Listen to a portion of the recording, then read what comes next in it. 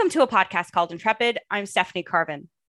In the summer of 2021, myself, Leah West, and Michael Nesbitt looked at the legalities behind the June 2021 London attack, which killed 4 members of a family and seriously injured a 9-year-old boy. While this legal discussion is crucial, it's important to reflect on the impact that this is having on the Muslim community and Canadian national security. To do this, I'm joined by Fatima Syed, the Vice President of the Canadian Association of Journalists, a reporter at the Narwal, and host of one of my favorite podcasts, The Backbench at Canadaland. Fatima, thank you so much for joining us. Hi, Stephanie. Thanks for having me. So I'll get right to it. We entered 2021 with a series of ongoing attacks against hijab-wearing Black women in Alberta, saw a horrific attack against a family in London, Ontario, and ended it learning that a woman had been removed from the classroom in Quebec because she wears a hijab. And I can only think for anyone paying attention, this is exhausting. And I know that you've been paying attention. So I guess I just wanted to start with, how do you approach your coverage of these issues, and what are some of the challenges you face? I mean, if I'm being perfectly candid, sometimes I choose not to cover the issue.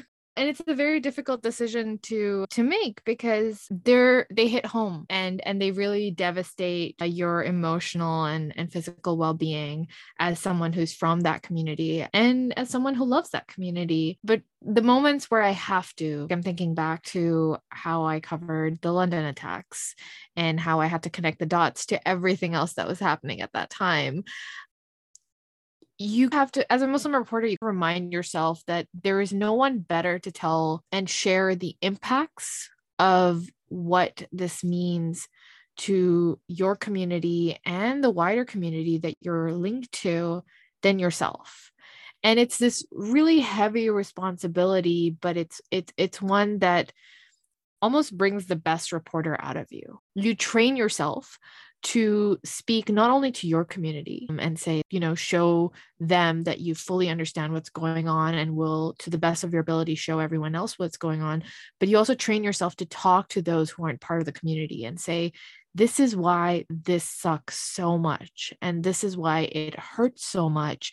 And this is why we need you all to be worried. Because hate, as you know, Stephanie, more than I do because of all your research, it creates a ripple effect that is endless. It doesn't stop at any one community. It just spreads without rationale, without logic, without thought, and understanding how it impacts one community can, as perverted as it sounds, help another community prepare for the worst and understand how to be better friends and neighbors and so forth. So it's a big task to cover hate, and it's not an easy task. It's not as simple as, the journalism, tell the 5 W's, who, what, where, when, why.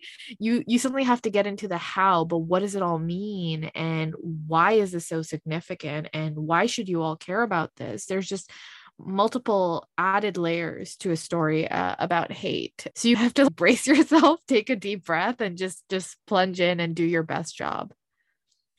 I think that point that you raised, though, the one where you're saying, hate begets hate, is absolutely correct, though. I mean, and I think this is just important. I know you've covered this and looking at some of how, so, using some of my research, which is a nice collab before the podcast, I guess. But the fact that, the way that some of these extremist movements are moving in anti-vax circles, and then that kind of hate there then spreads out to other different groups. I mean, we see it with the, Islamophobia. We see this moving into anti-Semitism.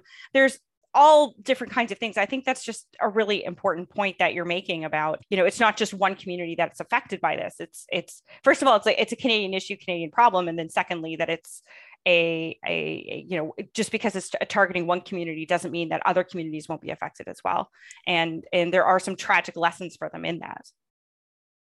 Yeah. And it's not even a cycle. It's sort of a rite of passage almost. When I started covering hate a few years ago, and I did it, like I said, I did it on and off because it is too much to cover on a day-to-day basis. So when I started covering it a few years ago, I looked to people in the Jew community, people in the Black community, people in the Indigenous communities, and looked at the stories that they wrote and the writing that they did and the conversations they were having to inform the conversations I wanted to have about what was happening to the Muslim community, or how they were being targeted at the time, whether it was, the Quebec mosque shooting to the London attack most recently and everything in between. And the sad part is there's so many parallels that you learn because everyone's having sort of a similar conversation in every community.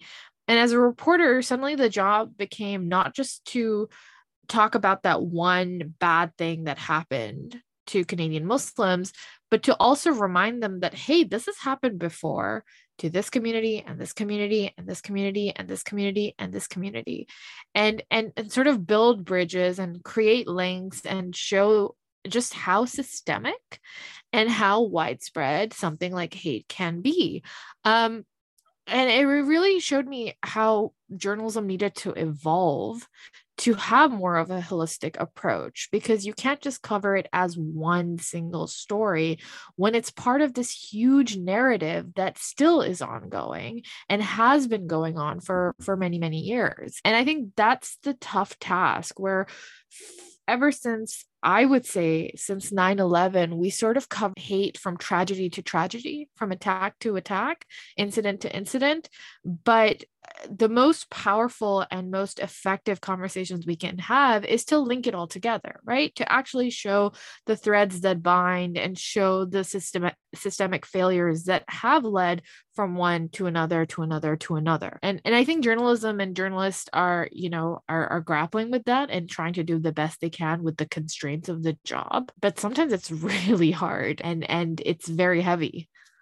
Yeah, I can't imagine. It is, even just trying to research, it is a bit like trying to look into a black hole every day, and it's very dark. But I can't imagine, your job as a journalist is to convey that in 700 words sometimes, and exactly. That's at least academics, we get a good 10,000 in there in our reports. But let me just look at some of the responses that we've seen to the incidents that have occurred this year. Shortly after the June 6th attack, terrorism charges were brought against the attacker, someone who I'm not going to name, but it's believed to be the first time that someone who is associated with the far right has had a terrorism charge put upon them. And while some have really, welcomed these charges, others have expressed concern that simply applying them to more groups can help to strengthen a regime that's still disproportionately used against marginalized populations. And, I'm wondering in maybe your own views, but also in your reporting, how do you think these charges were seen in the Muslim community? I think they were welcome. I think any effort to bring, attackers to justice is welcome. I think there was a little bit of shock as well, because those charges were applied without any conversation about proof. And I think a lot of people still have questions about how did the police know to so quickly apply these charges, and what are they not telling us? And are there more like him in the community that we need to, protect ourselves from? And again, oftentimes in this, it's a battle of communications, right? Because of the legality of these cases and how sensitive they are, and how complicated they are, oftentimes we don't get the full picture. And for the communities that are hurting, you want all the information so you can take steps to protect yourself, but then also to start, raising awareness and educating others on how to approach these kind of situations, because unfortunately they keep happening again and again. So it's sort of like a mixture of shock and confusion, and just a sigh of relief as well that there was no, dilly-dallying on the fact that this was a crime, and it was a targeted crime, and it can only be called an act of terrorism. Had the police not acted as swiftly as it did to apply those charges, we would be having a much different conversation about, what will it take? And I think this is the first time in my memory, at least, that the police just did it. No questions, no pressure, no justification or anything like that. And again, we know from tons of research and past coverage that these cases don't usually get terrorism charges unless, unfortunately, the person in question is a racialized person who attacks a white community. Think of, I'm going to forget the Alexander Bissonnette or Thank you. Yes. Think of yeah, Alexander Bissonnette, or I'm thinking of the attacker who Justin targeted the Bork. LA nightclub. Oh, okay, yeah, Can't yeah, remember yeah. his name, but those kind of folks who are racialized people who attack largely white situations. Here was a white man who targeted a brown family, and he was charged with terrorism. And that was a stark shift. I've never seen that before. And so it was a positive thing. Again, as perverted as it sounds, to find positive out of tragedy, it was a positive thing to occur. And it will be interesting to learn more about how the police, what kind of evidence the police had to make that charge.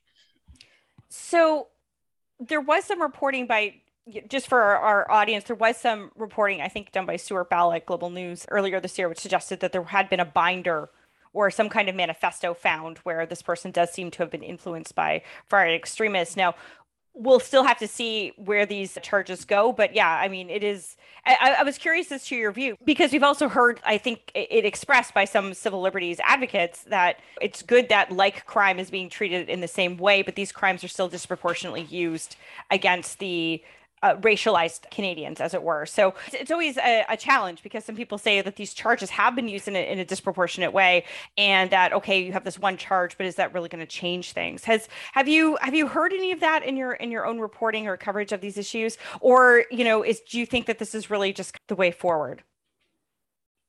I mean, I hope it's the way forward. And I often get called a naive and idealistic for thinking that way, because history has shown that it's not always the case. And there's still doubt, I think, in the Muslim community that maybe this is a one-off case. And maybe it's because of, one thing that comes up time and time again when you report on these kind of things is what case actually grabs national attention, and not national attention, but systemic attention.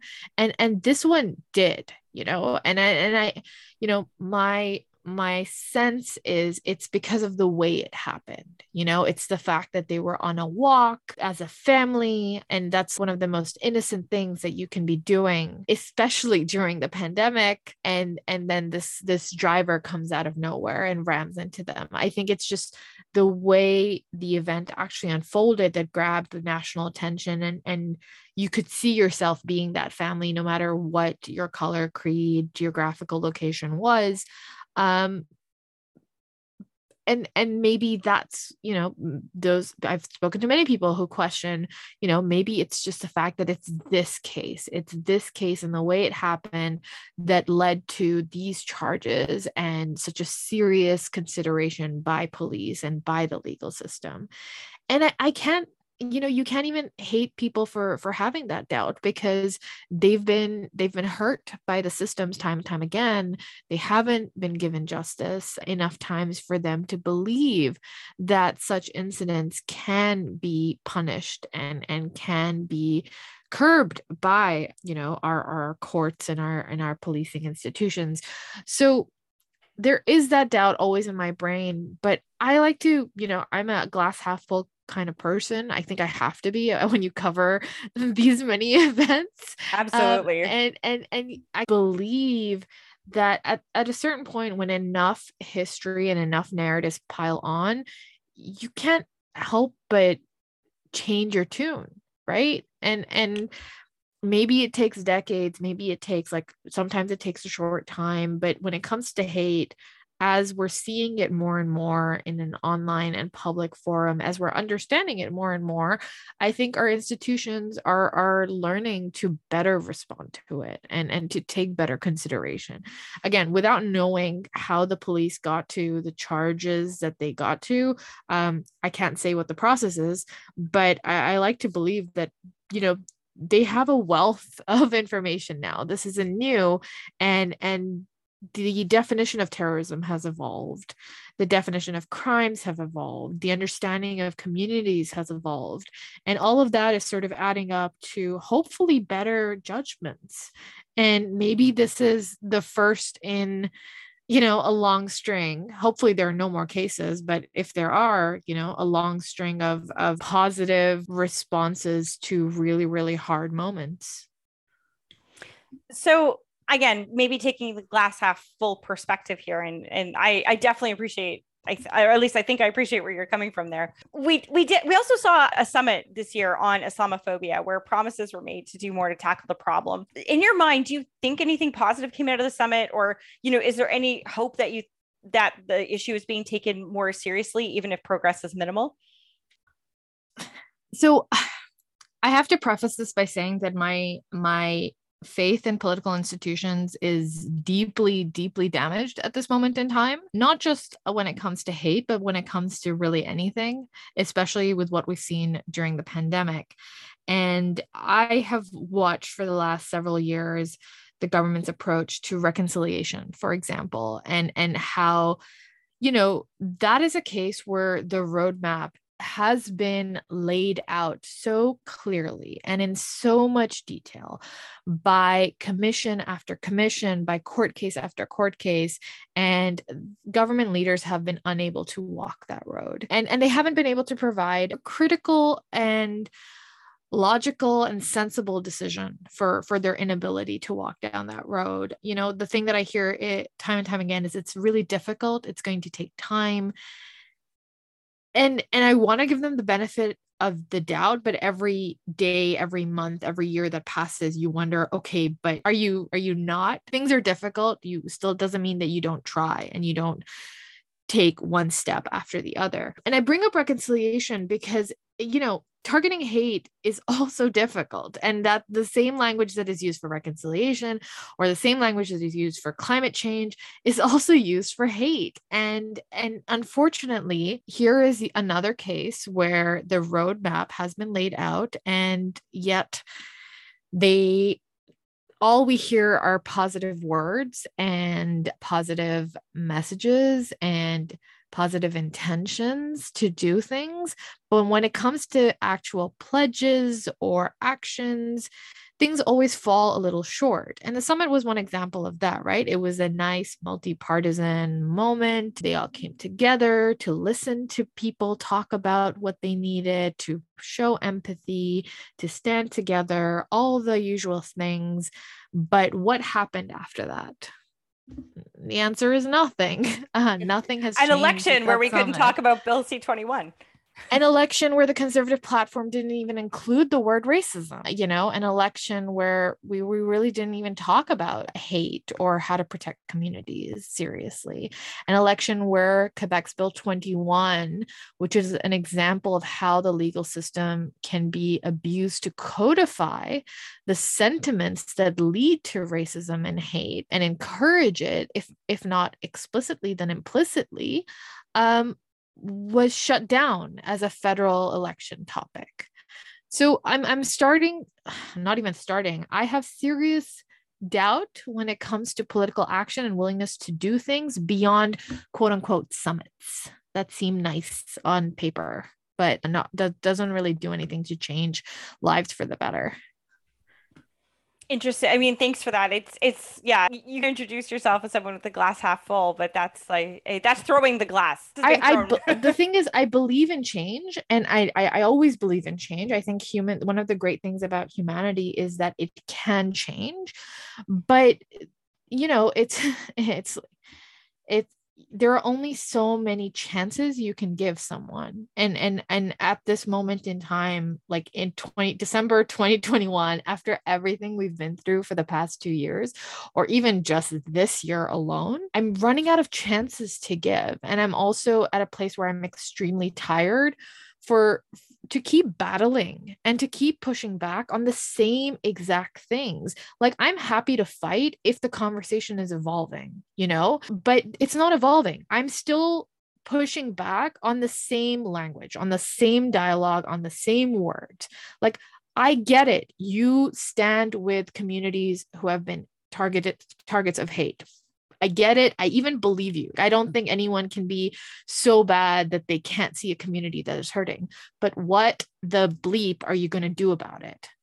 And they can't answer that. Oh, we will provide funds in a security infrastructure pot or something like that. I'm like, cool, that's one thing. What else? Because it's like deeply systemic. And every organization that works in this space has listed of the to-do list, and they just gotta literally put them in a hat, pick one and do it, and they're not doing it. So I do believe they can change, and I really, really hope they can change. And that's why I keep having these conversations, even if they're sporadically, because somewhere I'm hopeful that someone is listening and being like, okay, yes, let's just do it. Let's just do it.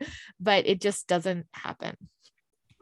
Right. No, I can definitely sense your like very justified frustration there. And I think, this is something we see people talking about. So honestly, thanks for sharing that. One thing that, you mentioned there, and I think we mentioned earlier in the recording, was that you've been covering issues again with regards to not just Islamophobia and attacks, but also you've been writing about the anti-lockdown movement and the pandemic. Among your fun, I should note that you cover all the fun things: climate change, a hate, and now the anti-lockdown movement, the pandemic. Yeah, it's a heavy load. But I guess what are your concerns with that moving going forward, and how it intersects with some of the the hate challenges you've identified? I I mean, it's hard not to notice that the same people who are at the anti-lockdown protests are the same people who are part of hate movement, like hate movements. It's impossible to not make that connection and pick those people. And I am not a psychologist. I don't know why it's sort of like, intersecting in this way, but the Venn diagram is very, very clear on these two groups. And that's concerning because, for me, the biggest challenge that the government isn't addressing is education. It's having dialogues with the people who maybe need dialogue. And this might be the group to start with. This intersection between far right and anti-lockdown is deeply troubling. And the same people that used to attack me for covering issues of hate are the same people who attacked me when I started writing about the pandemic, and they're the same people who attack me when I write about climate action. And I have to just wonder what is going on there. I'm not like, I very much respect every individual's right to have their own opinion and right to believe what they believe.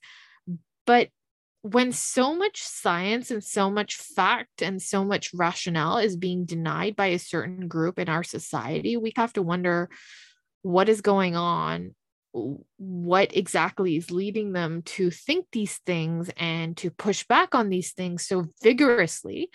And is there something we can do to talk to them about it? And I don't Right. have the answer to that other than to say that, it's been very difficult to be on the receiving end of their thoughts and their comments and their emails. And there's nothing I can personally say to them that would help them understand what I'm writing or what I'm reporting. But there is a belief on their side that I should understand what they are saying and what they believe and what they are disagreeing with. So it's this impossible fight we're in. It's not of wits, it's not of beliefs, it's just of rhetoric. And I don't know how to get out of it. And I don't think anyone knows how to get out of it except to maybe try and engage with some of them and see what's going on. One of the biggest pleasures of 2021 for me was to talk to someone who was a deep, diehard PPC supporter. Yeah, I was going to mention that. I was going to be a next question. I'm like, you actually did this. You actually on your podcast, The Backbench, and I would recommend it to anybody. You actually sit down and talk to a PPC, member supporter and about that. And that's interesting that you actually maybe you're crafting solutions for us as we do this pod. But what was that like, and why did you take that decision? I took that decision because when he emailed me, I was taken by surprise because this wasn't a man who was attacking me. He was defending himself. And I find that was a very rare approach. I as someone who gets a lot of hate mail, much of it attacks you. Very few, if at all, defend themselves from your beliefs. So this was a guy who decided that, he had respect for my work, and even if he disagreed with it, and he engaged with my work on a constructive level, at least seemingly. And then he went into why he thought that I was being too hard on what he believed in, or how I didn't fully understand what community he was coming from. And I thought that was refreshing. Again, as perverted as it sounds, I thought that was refreshing. It wasn't a piece of hate mail. It was someone who disagreed with me on a fundamental level and wanted to correct what he thought I said was wrong. And I don't usually reply to random emails from readers unless there's like a question in it that I can help verify very quickly, or something that really, really, creates that urge in me that I want to respond to this person. And those are very rare. But this guy, his email was so moving. It was really moving. The impulse he described of just, listening to my podcast episode, of having a visceral reaction to what I said, of wanting to explain to me why I was wrong to call the PPC racist, and why he felt hurt to hear that, was very moving. And so I started a dialogue with him, not knowing where it would lead. And suddenly, it became just like a wonderful dialogue. Look, I was raised by the West Wing, okay? And I believe in talking to people who are different than you and learning from them. I don't think you can live in a silo. And when he agreed to speak to me and share our conversation with everyone, I was truly moved. I don't think we do enough of that in the world. And maybe, if you can get past the angry emotions and the hate and the foul language, and just have conversations with people who think differently, maybe we can build an understanding between these anti-lockdown, far-right climate deniers. This guy disagrees with me on immigration policy, but he's happy I'm here. He just disagrees with, he wants the government to take a different approach, so to better serve the immigrant community. And we might disagree on that approach, but we could have a constructive dialogue about it. And him and I are never going to see eye to eye. And we both know that, but we have mad respect for each other and our abilities to think differently and to maybe reconcile some of those thoughts. He's convinced me on some things. I've convinced him on some other things. And I think that's what good political and social discourse looks like. And it's rare. And I would like to do more of that, except the other side, if I can give them a blanket title like that, is often very angry and very foul and calls me weird, hurtful names. But if they didn't, I'd be happy to talk to them. It's interesting. It's all about the approach. I mean, it's hard to replicate that kind of interaction, I think, on a mass scale. Oh, but it's very rare. Yeah. But I think, putting it out there on a podcast helps to make it more is a little, it's inspiring. But you'd be surprised. I got emails from so many PPC folks after that I put out that podcast episode. Like, so many people who admitted to me that they were PPC voters and they were really grateful that I was able to put a conversation like that out in the world, and and shared similar sentiments that they joined the PPC because they wanted politics to be different. The PPC then changed and became something that was about not that. and then they were sort of struggling, trying to find a space that allowed them to have conversations about their political leanings and their political views in a way that they wanted to. And the episode really helped them find a connection to that. And I was really surprised. So there is an appetite. There really is an appetite. That's what I learned from putting out that episode. There's just no one trying to have those conversations. So I just want to say it's just really interesting. And I really appreciate you explaining that and explaining your, approach that you took on that podcast, because I think it was important as we're looking at, how do we address this issue of hate, but in constructive ways that maybe isn't just about criminal justice or charges or throwing money, as you said, at a community fund that no one ever really seems to know how it works. But I want to shift now to one of your other roles, which is that of the Canadian Association of Journalists Vice President. And I'm wondering about your view when it comes to reporting on national security and security issues, because I think there's always been this useful tension, right, between national security institutions and reporters. Like you don't want that relationship to be cozy. You want it to be inherently adversarial, not hostile, but adversarial. But, I think in recent weeks we've seen the RCMP arrest journalists covering an indigenous protest in British Columbia. And in the past, we've seen the RCMP take journalists to court in order to get their notes. And, you know, uh, these are the incidents that I think can really turn that adversarial relationship into something that is more difficult and more hostile. So I'm wondering, like, what should we make of these incidents? And how should we think about that relationship? Oof. Okay. Big question. So I've been thinking about this a lot. And it's a massive problem. And the reason why it's massive is because there are so many issues tied to policing institutions and national security institutions that have to be covered, right? That's number one. Whether it's local, provincial, federal, global, our national security institutions need to be covered by journalists, both from a lens of accountability to also a lens of better understanding how these forces work, because they're a major part of what keeps us safe in theory and what keeps communities together and protected. They play a massive role. At the same time, these institutions are majorly flawed. And the communities that they hurt the most are BIPOC communities. They are racialized communities. No person of color will ever stand up and say that they have a good relationship of the police, or that every time they see a police car drive by, or they have to go through airport security, or they see an army vehicle, that they, stop breathing for a second or freeze in place, or, just walk slower or something like that, And that tension, and the reason I bring that up is because as journalism evolves to become quote unquote more diverse, that tension is at play majorly. And we saw that recently when with the two things that happened in the last several months in Canada. The first was that two journalists got arrested for covering, the efforts of the Wet'suwet'en people to defend their land from the Coastal GasLink pipe project in BC.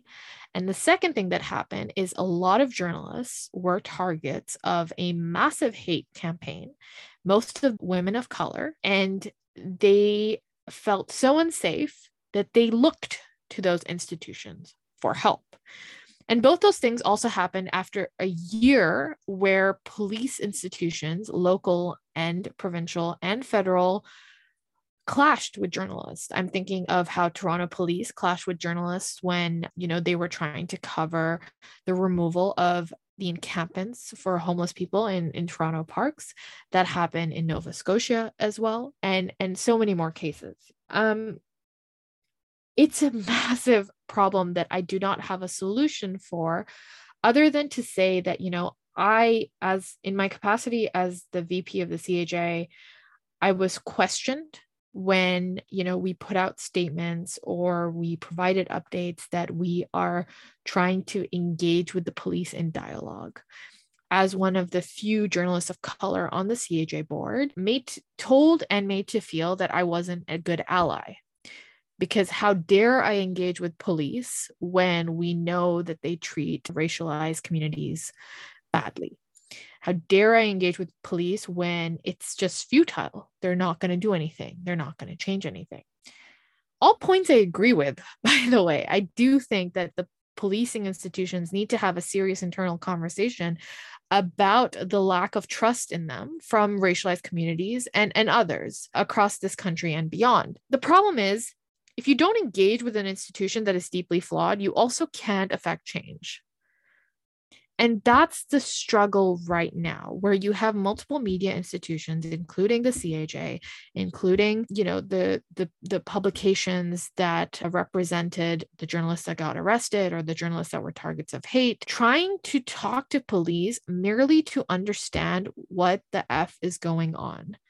inside their institution where their response to these things is so lackluster. Forget the fact that access is a whole other issue that we're not even talking about right now, because getting access to information from national security institutions is like, it doesn't exist. Like, how do you do it? If you go through the FOI or ATIP system, you will have to wait decades. If you try and get an interview, you will be denied time and time again. And then if you try to cover it, you'll get arrested or you'll be turned away. There's literally no winning when it comes to access. So it's starting a dialogue seemed like the first step in a very long journey that we had to take to figure out how to mend this relationship, and not even mend it, how to just create a relationship that wasn't adversarial, that wasn't hurting journalists. And I don't think we have all the solutions. I think we're trying to figure it out. But, I went into a police precinct for the first time in my life to get interviewed about the piece of hate mail that I received this year. And it was deeply traumatizing, even though it was like a friendly interview, a willing interview on my part to do. It wasn't under force or anything like that. But, I don't know if anyone sat in an interrogation room, but just being in that environment is very, very scary and it shakes you.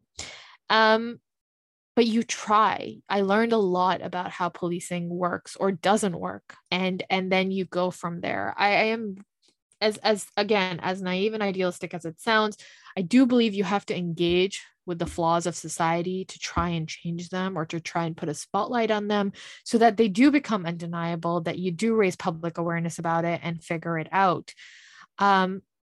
And that's where my head's at right now as we're ending the year, right? Like, we have learned a lot about the failures of national security institutions this year, whether it's the Canadian military and, how it's been plagued by sexual misconduct and how it can't seem to fix that, or whether it's local policing stations and their treatment of journalists or their lack of focus on journalists who are targeted. There's clearly a lot of work to do. From a community perspective, people doubt whether they will come to their aid and protect them in the way that they want. From a journalism perspective, there's doubt whether they can actually meaningfully allow for this kind of coverage and this kind of constructive work to take place. And from just like a societal perspective, I think,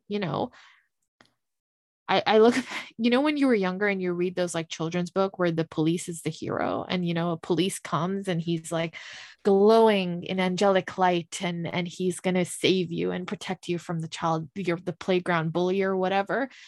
That feeling doesn't exist anymore. And it's because of all the things that have piled up over the years that the police have done and also have not done. Everything from George Floyd to here in Canada, which, we've seen similar things. We saw a police step on a senior Indigenous man in BC, and he also screamed, "I can't breathe." So I grapple with it. I struggle with it a lot. And all I can hope is maybe dialogue, maybe pressure, maybe continuing public conversation will keep the issue in the spotlight. Unfortunately, we're all very tired and we get tired because of how heavy all these conversations are. But I'm not one to sit still either. So, if the only thing I can do is keep the conversation going and keep the doors open, that's what I'll do. And we'll see where it gets to, right? That's a very long tirade. No, it is. But I think it's really interesting. And the point that you make about, well, journalism is becoming more diverse and that some of the issues with the law enforcement, national security and policing in this country is about, questions about systemic racism and stuff. That was a really, really interesting point that you made. And I hadn't thought about that before. And could that be behind some of the issues that we're seeing? But also the other really positive thing I've taken from this interview that we've done, and I appreciate all your time, is how, your willingness to talk to people who don't share your view, right? Your willingness to speak with, a PPC reporter, your willingness to speak to police, your willingness to, speak to different groups of people. And that's going to be the way. I think one of the problems we have is not having conversations now. People being in their kind of bubble and being willing to burst that bubble, I think is really good. So I'm going to leave it with this last question here, which is, I've already mentioned that you've covered issues from climate change to hosting your own show, which again is the Backbench, and you definitely should listen to and support if you haven't already. Do you have advice for individuals who are thinking about? Oh man. As the industry isn't perfect. It is dealing with a lot of challenges, everything from business models to, well, hate. For me, journalism is a public service. And not only in the sense that it is the thing that shapes and defines the discourse of the day, of the year, of the time, but it also empowers people. And there's no better year for me to have learned that than 2021. I was privileged enough to be able to write about Peel region, which is, a very large region in Ontario, but very little known across the country, and how important it is and how hard hit it was during the pandemic. And seeing that community just be empowered by the fact that someone wrote about them and that it garnered so much attention was incredibly moving. Seeing someone like Derek, the PPC voter I wrote, and his conversation with me empower others who also thought about him to email me to feel validated in the political discourse was very moving to me. Seeing Muslims feel empowered after, all the things that they are continuing to deal with, whether it's Bill 21 or hate or whatever, because people were writing about them before, because people were including their voices, was incredibly moving. Journalism matters so much to me. And I think the only way you win at something like this job is if you care about it. And if you weigh the responsibility with just how much fun it can also be at moments, even when you're covering the hardest times. So my advice is, don't just do it because it feels like a cool thing to do. There's a big responsibility when it comes to being a journalist, especially in the times that we're in, whether you're covering the pandemic or national security or climate change. There is a heavy responsibility to do good, ethical, fair, balanced, nuanced, deep journalism that can counter all the forces at play, from misinformation to hate to ignorance to completely opposing ideologies and more. And it sounds like I'm scaring people, but it's really just a reminder that what you do as a journalist can have a huge impact when you're least expecting it. Some of the work I did this year, I would not, like, if you had asked me while I was doing it that it would have any impact, I would have said, no one's going to read this. Especially like the Peel region stuff or some of the podcast. I'm like, yeah, no one's going to read this. And it changed discourse. And I feel very lucky to have been part of that. So it's a responsibility. It is a job. It is a cool job. You learn a lot and it's fun, and you engage with cool people like yourself, but it is a responsibility. And I have to, more than ever, I've been reminded of that this year. And that's my message to all journalists or wannabe journalists. I can't thank you enough for joining us today and just providing your insights after a pretty hellacious year that but one where I think you've made an impact on a number of stories. So thank you so much. And I really look forward to seeing what comes in 2022. And maybe, who knows, maybe you can cover a good news story. Fingers We're crossed. hoping. Cheers. Thank you so much. Thanks, Stephanie.